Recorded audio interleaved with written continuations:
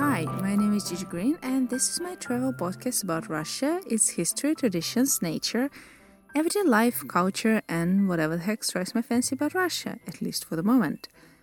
Why Russia?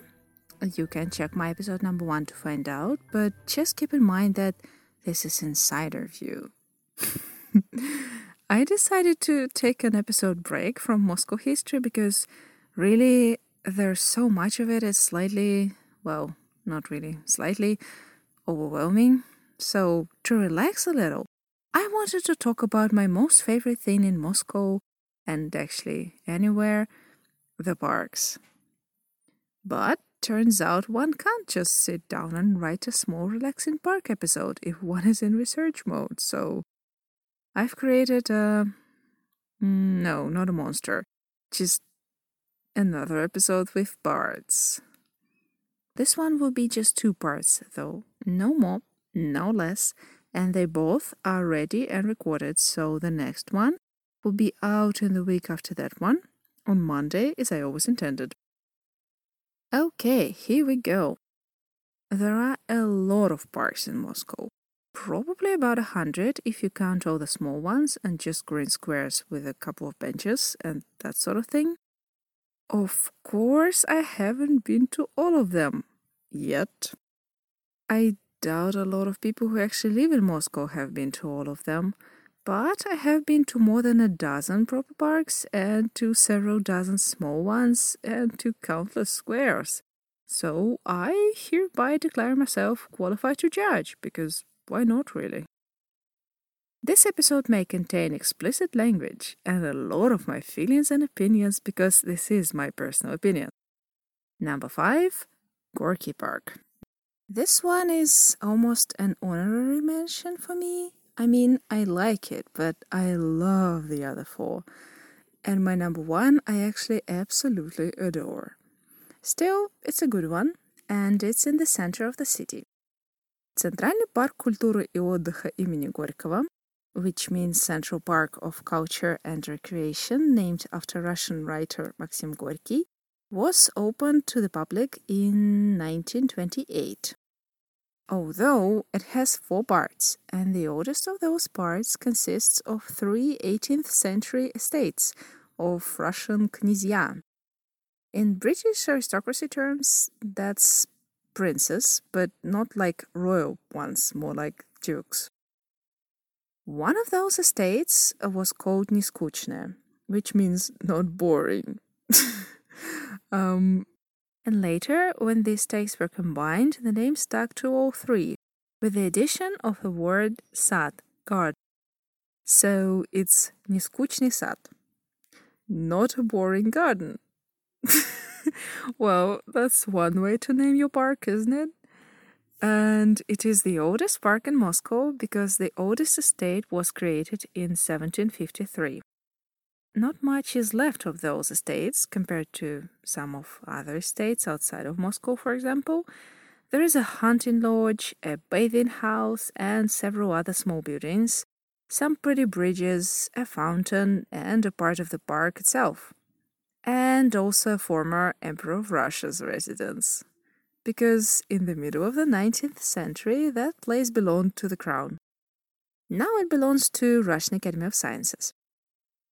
I've heard that in the 90s, Tolkien fans used to gather in that point of the Gorky Park and do some role-playing. But now they have all grown up and can afford to go to some proper forests outside of Moscow, I guess. And also the rest of the park is now very modern, so there are too many hipsters to put on a proper Tolkien show. Now there is also the Green Theatre. It is one of the largest open amphitheaters in Europe. It can seat 15,000 people, and it's being used a lot to host all sorts of concerts, shows, and entertainment. My favorite part of the park is called parterre. That's what in Russian we call the lower part of the theater, in front of the stage. Think old-fashioned opera house, and it would be the seats that are not in the boxes. It's called that because it is the lower part of the park, closest to the Moskva River. That part of the park was created during the Soviet times. The first Russian agricultural and handicraft industries exhibition was held there in 1923. After that, later in the 20s, some important government people decided that it would be cool to have a park there as a place for people of Moscow to spend some quality time outdoors, do some sports, watch a show or a concert maybe, and just generally have fun. They were trying to make Moscow a city of the future, and they thought a city of the future must have a place like that. The idea that I totally agree with, by the way. Anyway, a famous Soviet avant-garde and constructivist architect, Konstantin Melnikov, created a plan for it, and in August of 1923, people of Moscow had themselves a park. It had exhibition pavilions, tennis courts, huge playground for kids, probably even a small children railway, and of course a bunch of rides. The amusement park sort of rides, I mean. There was even a tower for parachute jumping there in the 30s. I can only imagine how that works.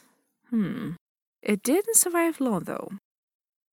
In 1932, the park was named after that writer Maxim Gorky I mentioned before, whom I personally don't really like. It was the 40th anniversary of his literary and public career, and that's when the Park of Culture and Recreation became Gorky Park for foreigners and Park Gorького for locals.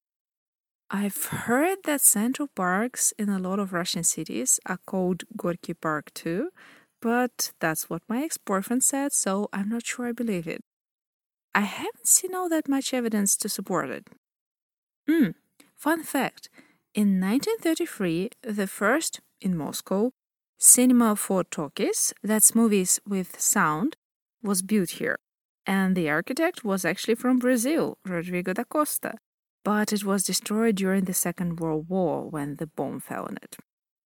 Talking about the Second World War, since 1943 and in the years after, there was a sort of an exhibition of military vehicles there.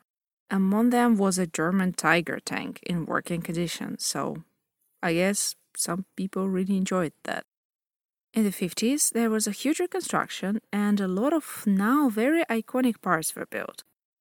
One of them is the main entrance building with the columns. I've heard there is an observation deck on the part of that building, but I haven't been there yet. It was okay during the rest of the Soviet era, but in the 90s it started to decline. There were too many rides, too many unauthorized shopping outlets and street food vendors. I'm guessing it wasn't pretty, because hardly anything from the 90s is pretty in Russia. Oh, and you had to pay an entrance fee. Gorky Park got its second chance in 2011, when its reconstruction began. All the illegal outlets and rides were taken down, new flower beds and lanes were created, the entry became free, also there's Wi-Fi coverage and areas with some really slick modern design. An epic ice rink was also built there. It's 15,000 square meters, the biggest in Europe with an artificial ice. Like I said in my episode number 7, Moscow loves the biggest stuff. Anyway, it works even when the temperature is above zero, well, about 15 degrees above zero tops, and there are separate zones for kids, hockey, figure skating, and just normal skating. Of course, you can rent skates and whatever other equipment you might want right there. The people who manage the park seem pretty cool too. They always plan amazing entertainment programs. There is always something going on.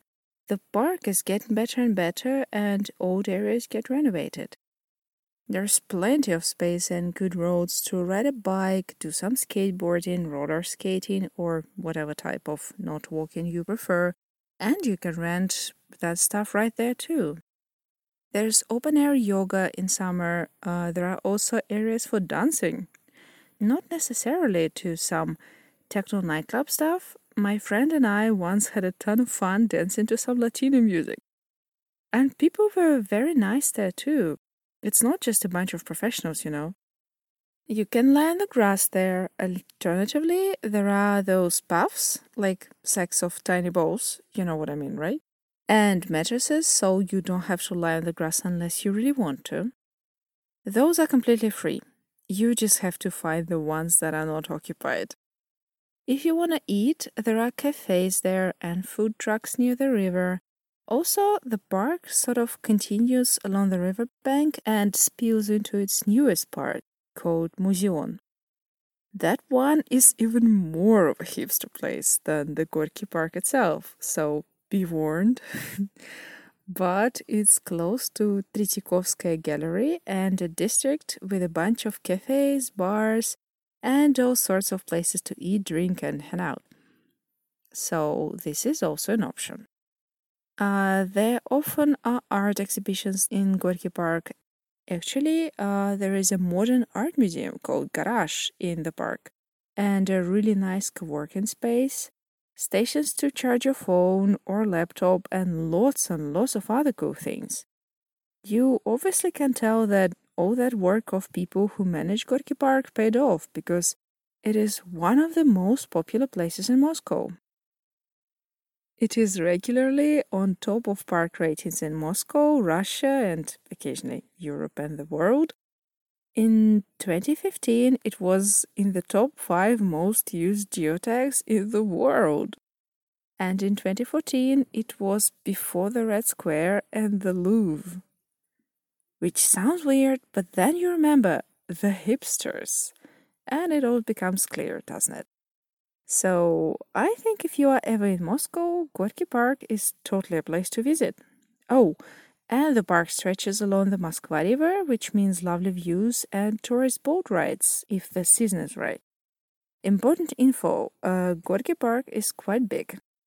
300 acres, which is 120 hectares. Obviously, it has several exits. And there are several underground metro stations nearby, so check your Google Maps to find the closest to where you are and don't assume it's the one called Gorky Park. What I like about it? The atmosphere. It's very light and modern and energetic and vibrant, thanks to tons of young people who come there. Also, I love just how user-friendly that place is and how much it has to offer. It caters to every taste, basically. What I don't like?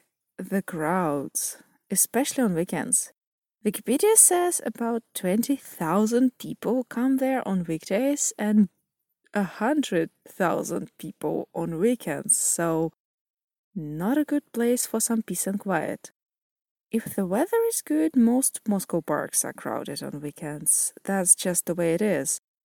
But in a bigger park, it's less noticeable, and Gorky Park hardly resembles a forest. The trees don't grow that close together, so you see more people than you would in, say, botanical gardens. Also, there is always something going on there, some sort of an exhibition, a market, or a show, which is a plus for a lot of people. It's just I really need my peace and quiet lately, so that stuff doesn't make me happy. But if you like your people watching, that's the place to go. My number 4. The main botanical gardens of Russian Academy of Sciences, or Главный ботанический сад РАН. I talked about them in my episode number 7 because they are one of, or possibly the largest in Europe, and one of the largest in the world. It's 892 acres, which is 361 hectares, and it's wonderful. If I were an anime character, right now my eyes would get all heart-shaped. It was founded in 1945. It was Academy of Sciences' 220th birthday, and Soviet government decided to give them a bunch of land in the north of the city as a present. Just kidding. The plans to create their own proper botanical gardens had been around for at least half a decade before that, but there was the war going on, the Second World War, and there wasn't a lot of time for creating gardens, as you might imagine. Before the gardens, there were forests, and fragments of those were preserved as a part of the park. And they are first mentioned in chronicles of 1584 because Tsar Alexei Mikhailovich, the father of Peter the Great, liked hunting there, probably on the estate of Count Sheremetyev, which was called Ostankino, and now it's a part of the larger park close to the botanical gardens. The gardens consist of 13 parts, but you don't notice it all that much because only a few are fenced off. Among them is a rosarium and a Japanese garden that opened in 1987. By the way, it was created by actual Japanese landscape designers, so it's not a Japanese garden as people in Russia imagine it, but a proper one. It's probably the most popular among people who visit the gardens, even though there is an entrance fee around €4. The same goes for the rest of the exhibitions, but just walking in the park is free. There also is a gorgeous oak grove with trees that are about 200 years old, a dendrarium or arboretum, and conservatories. The old one is smallish, but the new one, which was open to public just this June, is the biggest glass conservatory in Europe. In Russian, they both are called Fondovaya Orangeria. Interesting fact, the plant collection of those conservatories has often served as a donor for other conservatories in Russia and former Soviet republics, but its basis came from Potsdam in 1947, and parts of it belonged to Hermann Göring. Oops. In total, there is about 20,000 species of plants in the whole of botanical gardens. They are organized so that you can see different types of climate zones that are usual for all the former Soviet republics, including Russia, of course. And the conservatories show you flora of other parts of the world. Since it's a garden of Russian Academy of Sciences, there's also laboratories and a lot of research going on, but that stuff is not for general public. So what can you do there except looking at the plants? Tons of people ride bikes, scooters, skateboards, and anything that would move them. I don't think you can rent them there, though, so bring your own. Picnicking can be nice, but there are no cafes there, so bring your own food. And you'd need to bring something to sit on the grass if you don't want to sit on the bench. There are some events there from time to time, but it is not an amusement park in a traditional sense. Although botanical gardens border another huge park, ВДНХ, that's Выставка достижений народного хозяйства, Exhibition of Achievements of National Economy. It's an exhibition center built in Soviet times, but there's a parkland between the pavilions. Tons of stuff is happening there all the time, so theoretically you could go there to eat and rent equipment. There used to be a fence between them, but it was taken down recently. But I have to warn you, don't attempt to explore both parks on foot at once, unless you're prepared to walk a lot. Really, really a lot. I did it once and I love walking and do a lot of it, but that was not fun in the end. So, one at a time. Or write something. How to get there? Here's a bit of a life hack for you. Ironically, the metro station called Botanical Gardens is not the closest to the main entrance. The closest is actually Vladikino. It's 3 minutes from there to one of the side entrances, which leads you straight to the main building and the pond in front of it. And if you turn around, you'll see the main entrance. What I like about Botanical Gardens: the trees, the grass, the ponds, and the general sense of tranquility. And the fact that you can go from the lane with tons of people going by to some remote or just secluded corner where there's nobody around and you can sit and lay on the ground. What I don't like? The toilets there are sparse, so I'm guessing a lot of people go into the more foresty parts, not just to look at the plants. And on that note, we're down to our 3 finalists. Next one is number 3, Aptekarский огород.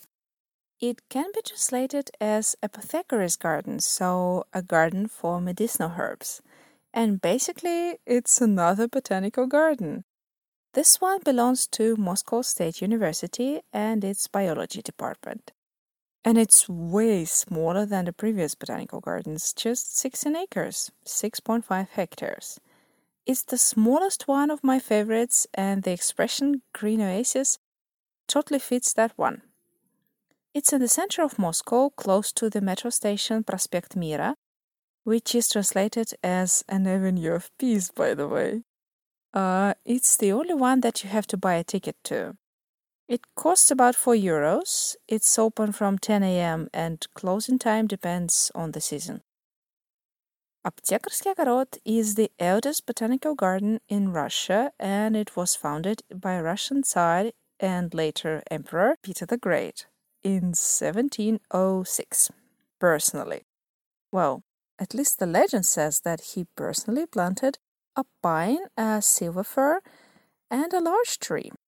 And the last one is said to still be there in the garden. Fun fact, people who managed the garden were usually foreigners, and the first one was a German doctor and botanist from Leipzig, Traugott Gerber.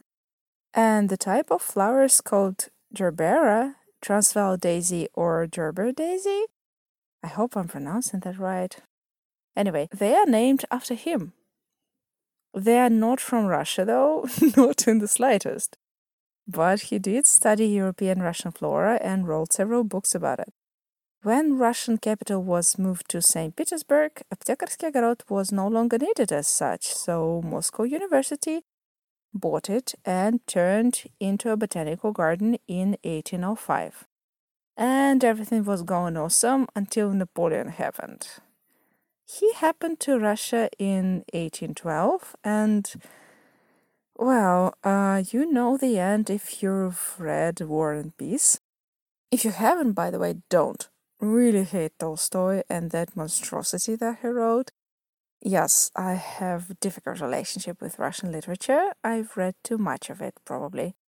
Anyway, you always can watch some adaptation, or I can just tell you that Napoleon never conquered Russia, but he did occupy Moscow. There was a strategic maneuver behind that, but in any case, there was a huge fire in Moscow right at that time, and Aptekarski Огород suffered a lot. Its management had to sell part of the land to restore it. Even restored, it still was primarily for scientists, students, and researchers. But in the 1950s, someone finally had a bright idea to make it accessible to public. They installed benches, decided on the entrance fee, and voila! Aptekarski Огород became popular. Its plant collection was really good, still is, and it was well known and respected in Europe. Management was clever and enterprising until the Russian revolutions came about. Soviet government sure didn't have much time for plant collections. So conservatories got essentially destroyed even before Second World War came about. And during the war, a bomb shelter was created under it, and instead of herbs and exotic plants, people were growing vegetables there. Scientific laboratories that have always functioned there didn't give up, though, and were studying vegetable growth and that sort of subjects. After the war, the garden was restored and was very popular, and lots of people came there, because it was the only botanical garden in the center of the city, I guess. But the end of the Soviet era meant nothing good for it either. Luckily, in the middle of the 90s, it got its current managing director. And that man created a miracle. He turned a rundown place into a thriving, beautiful, and very popular garden with 300,000 visitors a year. And that number is constantly growing. Actually, they have the most popular Instagram of all the botanical gardens in the world, and the most popular among all the landmarks and tourist destinations in Russia. And it's gorgeous. I'll leave the links to Instagrams of all the places I've mentioned in the show notes at journeysofgigi.com, by the way. Because really, having a park Instagram at your feed is like a breath of fresh air amid all the selfies, or a reminder to get out. What can you see there? All year round, you can check out stuff in the conservatories. They have a great orchid and succulent collections. There's an evergreen corner. Actually, one of the photos on my site, the one where I'm sitting and looking up, it was made there. There is also a park itself. It may not be huge, but it's still impressive when you realize that some of those trees are hundreds of years old. There's a very nice cafe near the entrance and a gift shop, and the shop where you can buy plants. Oh, of course, in warmer seasons there are always some flowers blooming, and it also is one of those places where something constantly is going on. All sorts of classical music concerts, jazz concerts, events for kids, eco-fashion week, lectures, flower festivals, and exhibitions. There's even a theater there. To sum up, there's so much life there. It's amazing how it all fits into such a moderate amount of space. What I don't like, I wish it was bigger. Also, it's kind of pricey, so not somewhere I would go every day probably.